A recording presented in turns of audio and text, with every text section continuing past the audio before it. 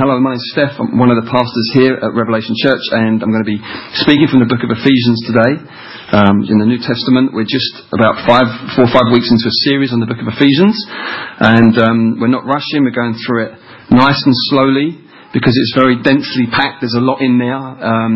It was written by someone that we call the Apostle Paul, and his style of writing was very, very dense. He would fit a lot into one sentence, so we've decided to make sure that we sort of respect his style of writing and give time to single sentences and the like.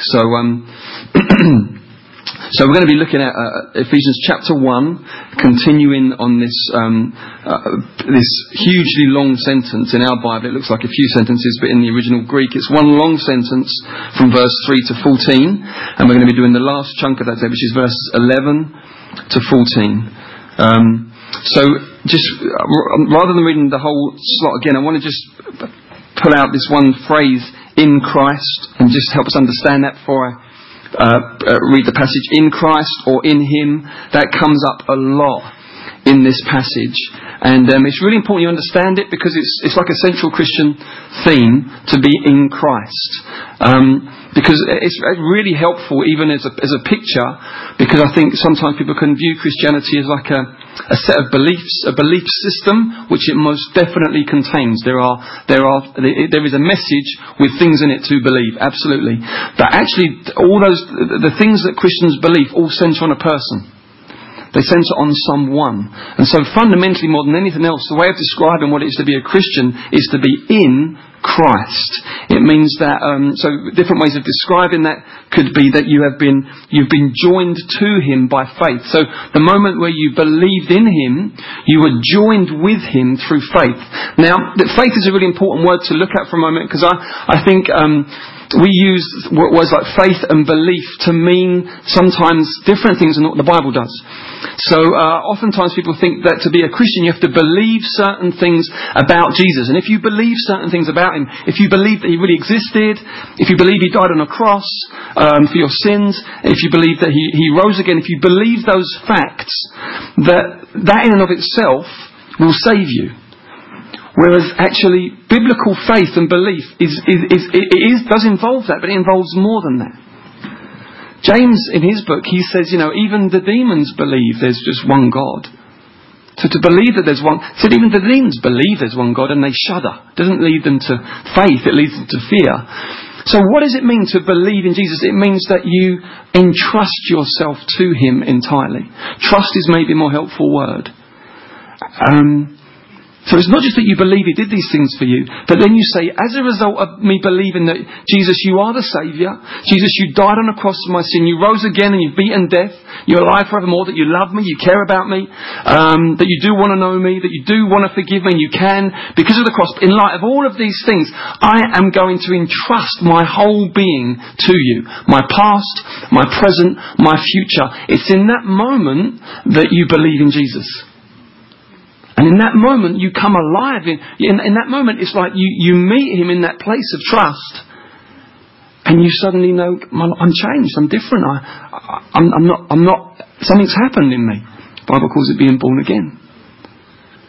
So it's really important we understand this. Otherwise, we can end up with something superficial, something that doesn't actually hit us in our depths. And so we make some kind of commitment of some sort to believe in some things about Jesus.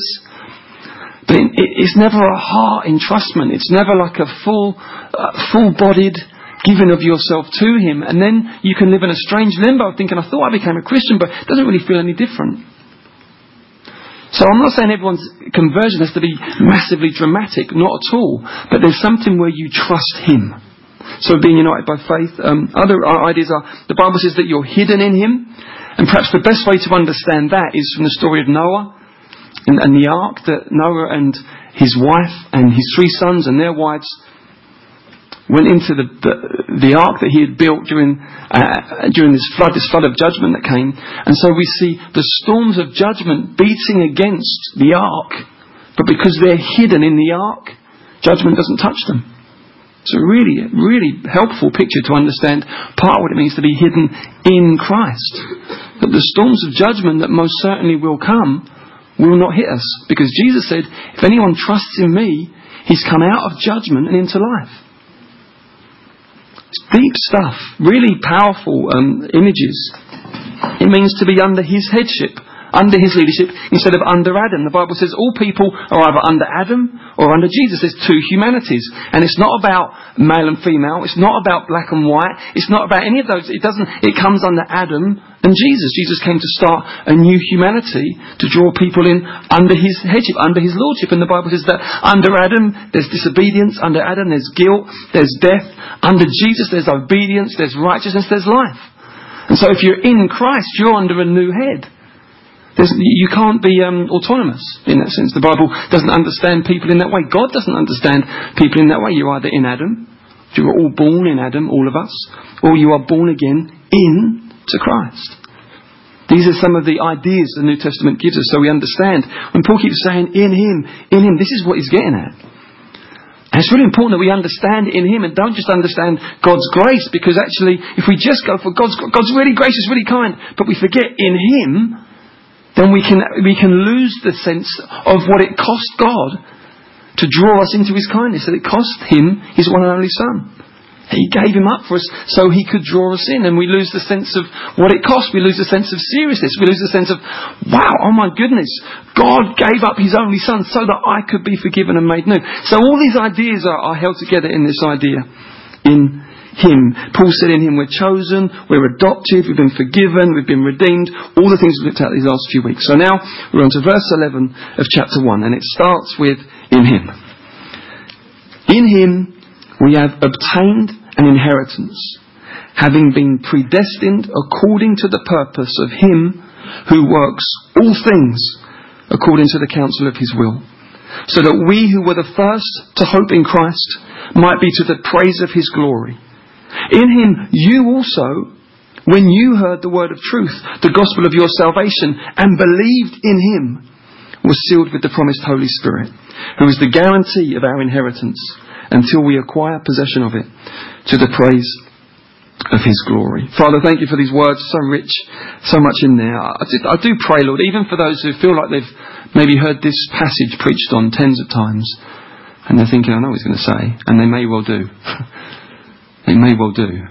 I pray for the work of the Holy Spirit to make it seem like they've never heard it before. I cannot do that, Lord, but I do believe you can.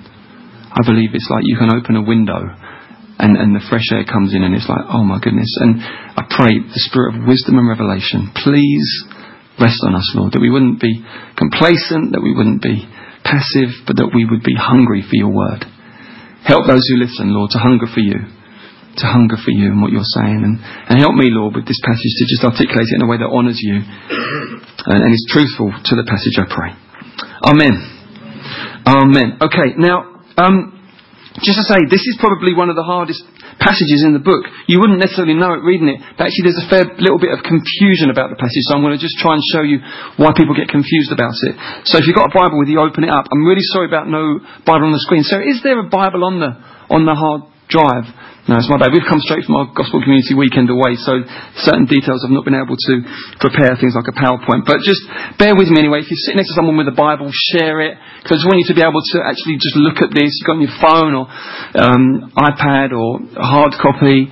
If you could all just get it out, because there's two things that I want to draw your attention to that will just help you understand, and actually draws out the real richness of the passage. You really get the full, the full marrow of the thing if you get into this. So, can anyone roughly almost see a Bible? Anyone not? Okay, right, here we go. So, we've got this phrase here, in him we have obtained an inheritance. And then if you go down to verse 14, we come across it again, who is the guarantee of our inheritance until we acquire possession of it.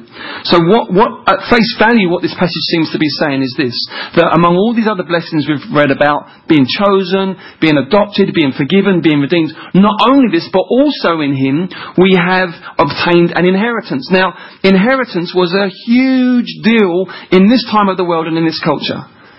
To be a son was to be an heir. You wouldn't separate the two. That you wouldn't have and actually, it's not just that you wouldn't separate it. Being an heir would be forefront in your mind. So, for example, when Paul in his letter to the Corinthians talks about being married or being unmarried, and when he says, listen, it's okay to be unmarried, actually, for those Christians that embrace that call to an unmarried life, the biggest deal for them wouldn't have been no sex. The biggest deal for them would have been no heir. That would have been like the big cost. Like, are you serious? I'll have no one to carry on my name. There'll be no one to live for in that sense, because I think we often think quite single generationally, whereas this part of the world, even to this day, would think much more multi-generation. I mean, you'd often speak to people whose parents moved over to this country from another part of the world, and they literally worked 24/7. Their parents never hardly saw one another. Maybe one worked nights, the other worked days, or maybe they opened up some kind of business, and it absolutely consumed them. But their whole kind of raison d'etre, their whole reason for doing that and thinking this is worth doing, was for what? Their children. They wanted to afford an education for them. They wanted them to be able to do well. And to them, they weren't thinking we're wasting our life. That thought would never have occurred to them. That was their life.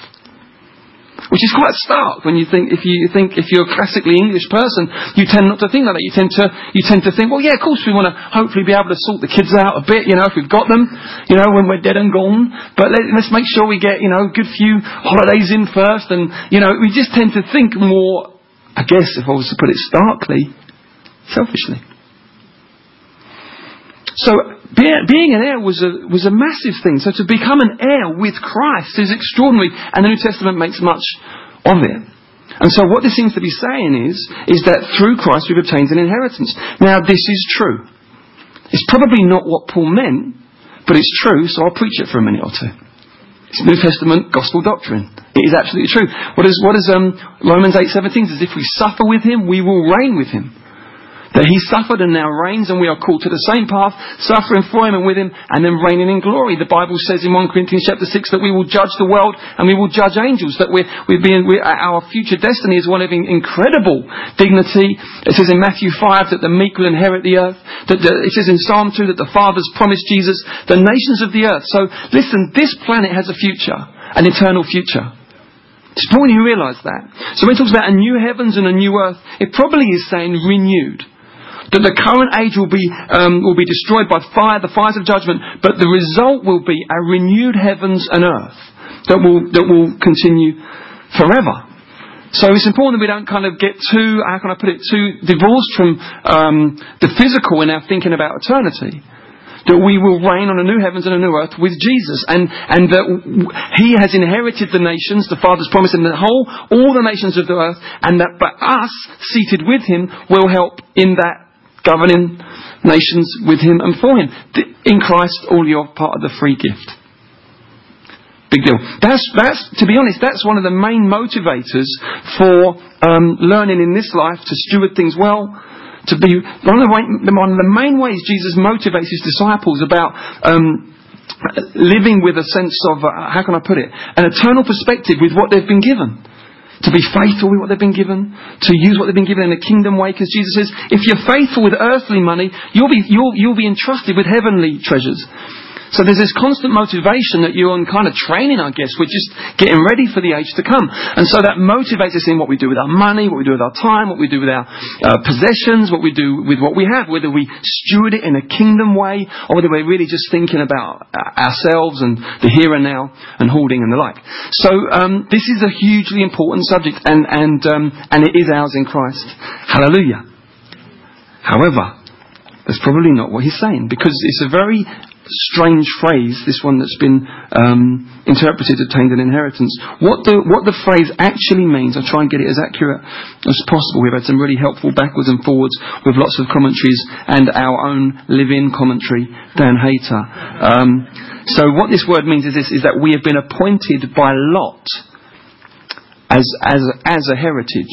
So that it's in the passive, it's not in the active. It's that we somehow are the inheritance. What this is actually probably teaching is that in Christ we have become the inheritance of God. Which then, if you then go down to verse 14, when it's talking about the down payment of the Holy Spirit, who is the guarantee of our inheritance, you might have a footnote in your Bible there. Anyone got a footnote there, a little number?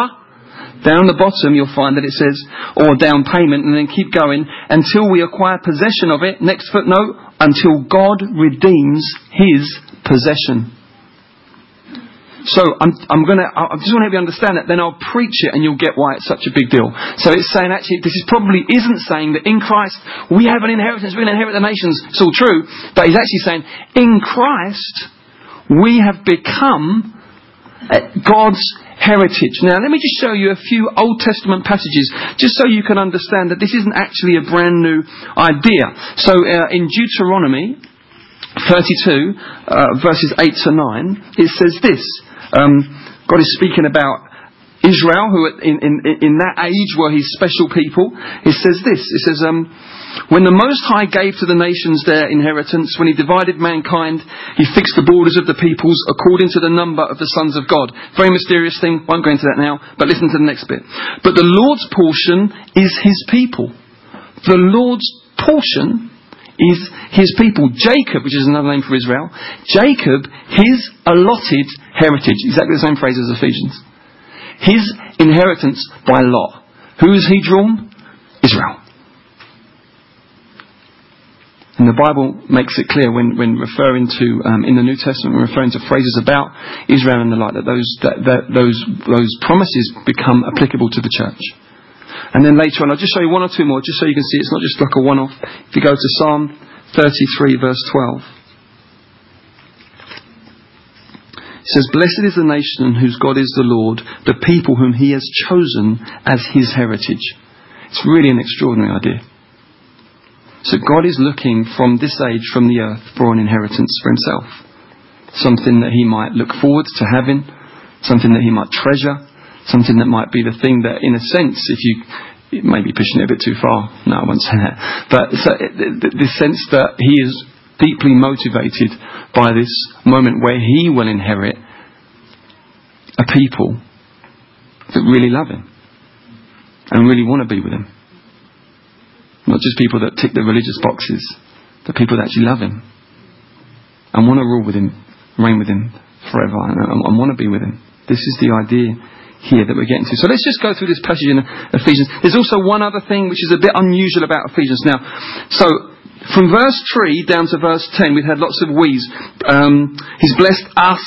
He chose us that we should be holy and blameless before Him. He's blessed us in the beloved all the way through. But now look, something happens. In verse 11 it says, in Him we, so at this point He's still talking about everyone. It's a universal we. Okay? So if I said, aren't we having a nice day today? Who am I talking about? Yeah, all of us. Now maybe Adrian, if you just come and stand next to me for a minute. Is that okay? Just quick, I'm just trying to demonstrate something. Okay, and then maybe Johanna, you happy to just stand maybe just there, over that side? Okay. Right, so now you are spectating on something. So I'm here with Adrian and Johanna's there.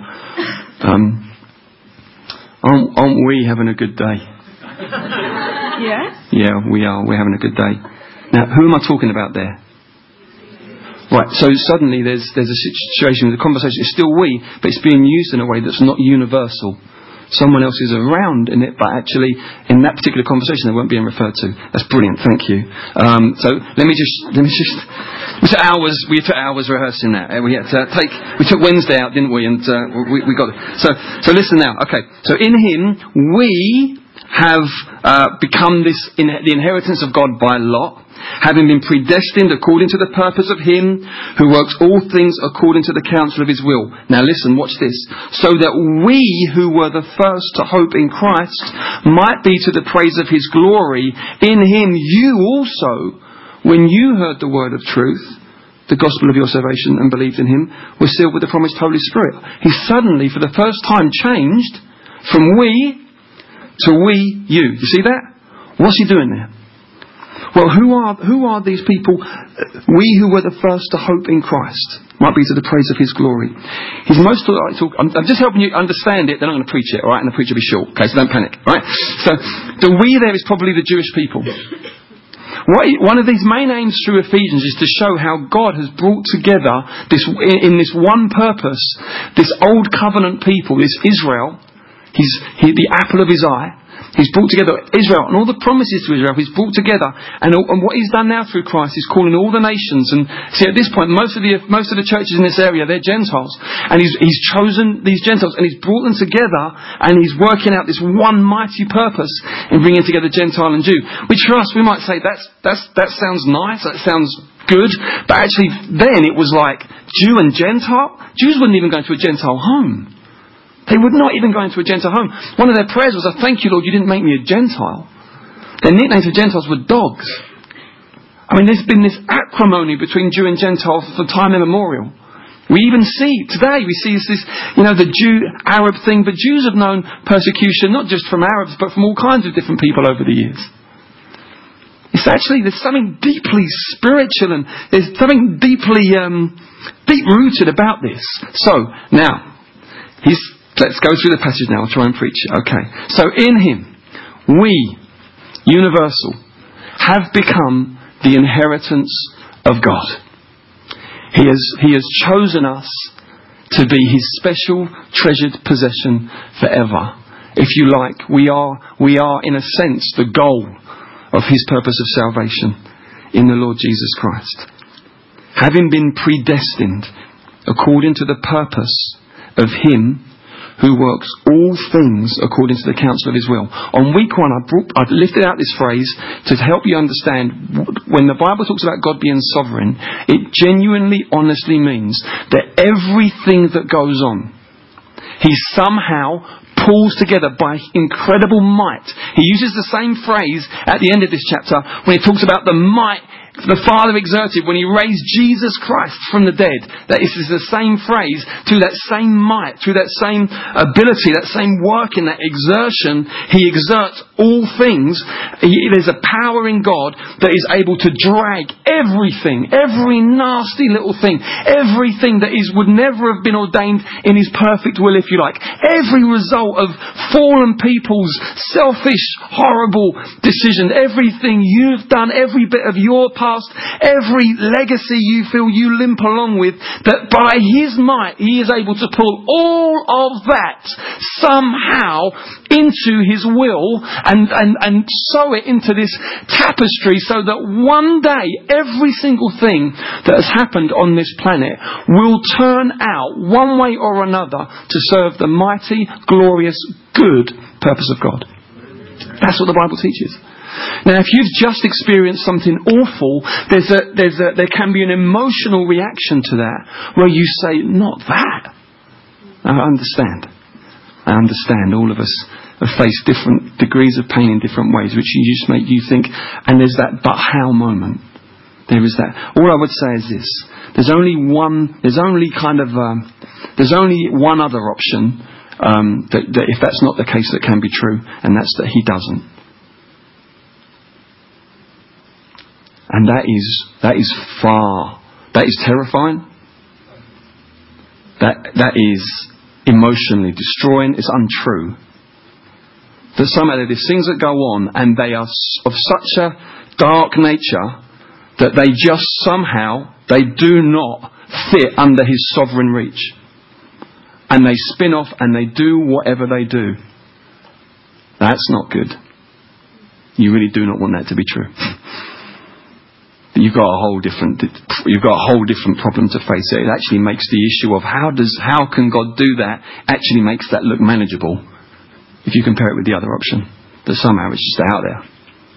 And it's like you just got like a 1,000,001 boomerangs flying around spiritual reality that are going to just come back who knows when and whack and destroy the purposes of God. The Bible never gives any room to that idea. So that is why. So what that means, if you are not a believer, if you're not in the family, if you've not known that experience of being in Christ, then what it means is that you are still under the sovereign purposes of God. You cannot come out from that. You are still under the sovereign purposes of God, but you're not in his family. Now the Bible says he wants no one to perish, that he wants you in his family and that he loves you. The Bible says that. So it's not like you can't kind of You can't have your nose out of joint. You can't think, well, that's unfair. No. Jesus said, whosoever comes to me, I will not turn away. You come to him, he will receive you, and you will be in the family. But it's important that you know the difference there at the moment that if you are not in his family, you've not been adopted into God's family through Christ, you are still under his sovereign purpose, because everything is.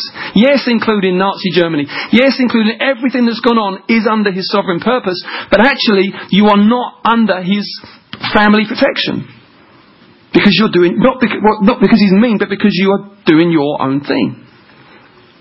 Whereas if you choose to submit to his lordship and embrace him and his love for you, you come under what he's doing through his family. So if you're in his family, that is why the Bible says this, that all things work together for good for those who love the Lord and are according to his purpose. So if you're in the family, if you are in the family of God through Jesus Christ, it's not just that you are under the kind of general sovereign protection, it's that everything that has happened, is happening and will happen in your life, he won't just manage it in, but he will work it for good, and it's good that you yourself will benefit from in your heart and in your life. And that's incredible. The issue is, will you take that truth and apply it by faith into your heart? There is that. You do have to get a hold of that and say, Lord, I'm going to actually trust you for this. But it changes everything. It changes everything. To live under the sovereign care of your Heavenly Father, I mean, that's life-changing. It really is life-changing. You can go to bed at night, put your head on the pillow and say, I might not understand everything, and I might be carrying real pain at the moment, but I actually believe God is working good in all of this, and I'm on the lookout for his redemptive hand. I'm on the lookout. What's he doing? Even the confusing things, even the things you say, that's random. That's random. What was that? Not random somehow. Permitted. He'll work it for good. He's got that kind of might. He gathers it all up and makes it work for good for his people. That's the sovereignty of God. Then he says, so this is what God is doing, right? So we've all become his heritage. Then he says this, so that we who were the first to hope in Christ, the Jewish people, that can either mean that Jesus, when he was here in his ministry, he reached the Jews first in those first 3 years before he went to the cross, and then after the cross he rose from the dead and he said to his Jewish disciples, now go to all nations. So it could be first to hope in Christ in the sense that he reached them first when he was doing his public ministry, or it could mean the Old Testament, where those Abraham and Moses and others, they were the first to hope in Christ. They didn't know exactly that it would be Jesus of Nazareth, but Jesus said of Abraham, he rejoiced to see my day. He was looking forward to seeing my day. Abraham had seen something of the Christ. His hope was in the promised one. So it could mean that, or it could mean that. Either way, it's referring to the Jewish people, most likely. So it's saying that those who were the first to hope in Christ, the Jews, might be to the praise of his glory. Now, what does that mean? Because it sounds so spiritual. We all go, yay, but what does it mean? Here's what it means. All these Gentiles are getting saved. So the big question is what? What happened to the Jews? I thought God had promised all these things to the Jews. What's going on there? What's happening? Is he unfaithful? Is he not able to keep his promise? Has he gone for a plan B? What does that say about his power? All these questions are raised. And Paul says, no, not at all. There's always been an Israel within Israel. There's always been saved Israelites under the old. There are saved ones now. Paul's saying, me being one of them. And God gathering out of natural Israel, God gathering spiritual Israel, people that will love him out of the natural Jewish nation, is to the praise of his glory. Why? It shows he's faithful. It shows he's able. It shows he didn't blow it with Israel. But he has done all that he has promised over those people. That's what it shows. So it's to the praise of his glory. God's done it. The Israel thing, we get what that was about now. But then he goes on, in him you also. Right, anyone here Gentiles? Anyone here not a Jew? Okay, the vast majority of us.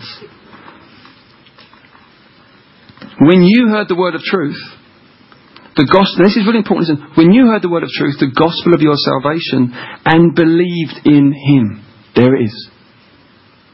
In all this mighty sovereign stuff God is doing, there is this moment I spoke about at the start where you believe in him. Him. Paul doesn't say, and believed in it. And believed in him. Because the gospel of your salvation is the message of who? Jesus Christ. That is the gospel. He's the gospel. So some ideas about this is cross and this, and you've got to be careful because you can get into this idea that somehow the cross, this song about the cross, it wasn't the wood, it wasn't the cross, it wasn't the beam, it was the man. the crucified man. That's the good news. The good news is this, is that there was a man who didn't sin. There was a man who was so worthy that if he were to shed his blood on behalf of another, that his blood would count for the life of any other. And whosoever should come. So worthy was his life. And he did shed it for us on the cross. So that we could be forgiven. And please don't ever get bored of being forgiven. That has to be your comeback point, isn't it? You know, when everything else as a Christian is going wrong. Yeah, everything else is going wrong. You come back to what? I am forgiven from my sins and adopted into his family. Nothing, that's always there. That's eternal truth. So you got to believe. So I guess I'm calling any in this room. If you've not trusted in him, ultimately it's between you and him. No one can make you do it, but I'm appealing to you. I'm urging you, trust in him. He is all he says he is. I've been following him 24 years, and he is all he says he is. He's not disappointing, and he gets more and more lovely every day. He does. And you become more and more aware of his faithfulness, his amazing grace, and your incredible unimpressiveness you become increasingly aware of. So you become increasingly grateful. You know, most people, the closer you get to them, the more disappointing they become. You know, people look great from a distance, don't they? And you share a room with them or something, and it's like, oh, you know, just the closer you get, the more, oh no. And your hopes of what they might be. It's the opposite with Jesus. The closer you get, the more incredible he is. The more amazing he is. So you Gentiles, when you heard the word of truth, the gospel of your salvation, and you believed in him, you were sealed with the promised Holy Spirit. Now, this is amazing because the Holy Spirit, Gentiles, you know, what? Yeah. In Christ, God has made a way for Jew and Gentile. The dogs? Yeah. But look at them, they've got no history with God. Without God, without hope in the world. Yeah. In Christ they've been welcomed in. In Christ they've been fully welcomed in. And they've received the seal of the Holy Spirit. Now what was a seal? A seal meant three things. When you were sealed in the past, if you had the king's seal on you, what were those three things? Number one, it meant that this was an authentic thing. If I'm bringing a message to you from someone, it's got their seal on it, it's authentic, authenticated. It's really from them. So you have the Holy Spirit, it's God saying, you're really mine, I'm really yours, you're really in. Authentic. Number two, a mark of ownership. Not just that you're in and you belong and you really are. You're mine and I'm jealous for you. You're owned by God and jealously loved by him. Wow. Third thing is this. It protects that letter against tampering or harm. You're sealed. You don't tamper with that. Can't be tampered with. Wow. So the Bible says you've been born of God. The evil one can't touch you. Wow. Wow. We are indestructible until we're called home. And when we're called home, we die well. Or we fall asleep, as the New Testament says. This is what the sealing of the Spirit. If you have the Holy Spirit, if you know that the presence of God has come to indwell you, and you're not who you are anymore, you know, I've been changed by Jesus forever. He is most important to me now. I know that I'm not yet all I will be. I know there's still work to be done, but I am not who I was. I've been sealed by the Spirit. You belong. You are his. And you cannot be tampered with. Praise God. So, here's the guarantee. He's the guarantee of the fact that you are God's heritage until God comes back to acquire his possession. So that word guarantee is down payment, isn't it? We don't do down payment so much anymore. It's more you buy on credit. But in the old days, I remember the old days, you know, you put £5 down, you put 10% down, and then you knew that thing wouldn't be sold. You go to the shop, you see your cassette player, you get excited. Sometimes a twin cassette. You'd press the eject button. If it opened slowly, it was cool. If it went doing, you thought, no, I'm not buying that. Right? So I found it. And you say, but it costs £20. and I've only got 5, and you'd say, there's my £5, and they'd write a bit of paper, and that thing would not be sold, it would be kept by, and you'd go and you'd save, and you'd come back when you'd your 15, and it would be there, and it would be yours. Why? Because you had paid your £5. That's what's been taught here. You have been sealed with the Holy Spirit. He will come back to acquire his possession. He's paid. Boom. You're not being sold to anyone else. You can't just be dragged off. You can't just suddenly find yourself lost or out of the kingdom or out of the family. You've been sealed with the Holy Spirit. He's coming back for you. And he's looking forward to it. Isn't that amazing? This is the grace of God. This is all that Paul is teaching here. All of these things come to us by virtue of being in Christ. I would just like us to take a moment. Don't do this kind of thing often, but I think it would be appropriate to just to take a moment really and just give opportunity.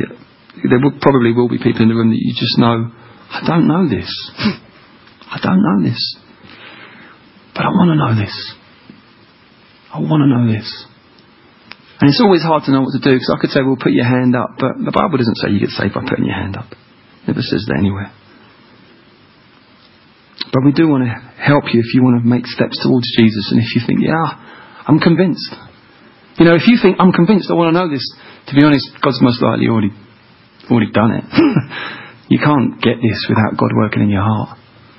But if you think, I would love someone to just pray with me, as we sing these next songs, we break bread, I would love someone to just talk to me about knowing Jesus, pray with me, give me advice. I want to find out more about knowing Jesus. If that's you, what we don't want to do is for you to leave here feeling that you just wanted to talk to someone and pray with someone. We feel that we hadn't served you as well as we could do. So if you just think, I'd love someone to really help me in this and talk to me about this, just let us know. Just give us a little wave to just see where you are. And, you can just do a little one, it's fine. But we just want to make sure that we help you and we serve you well if you're here.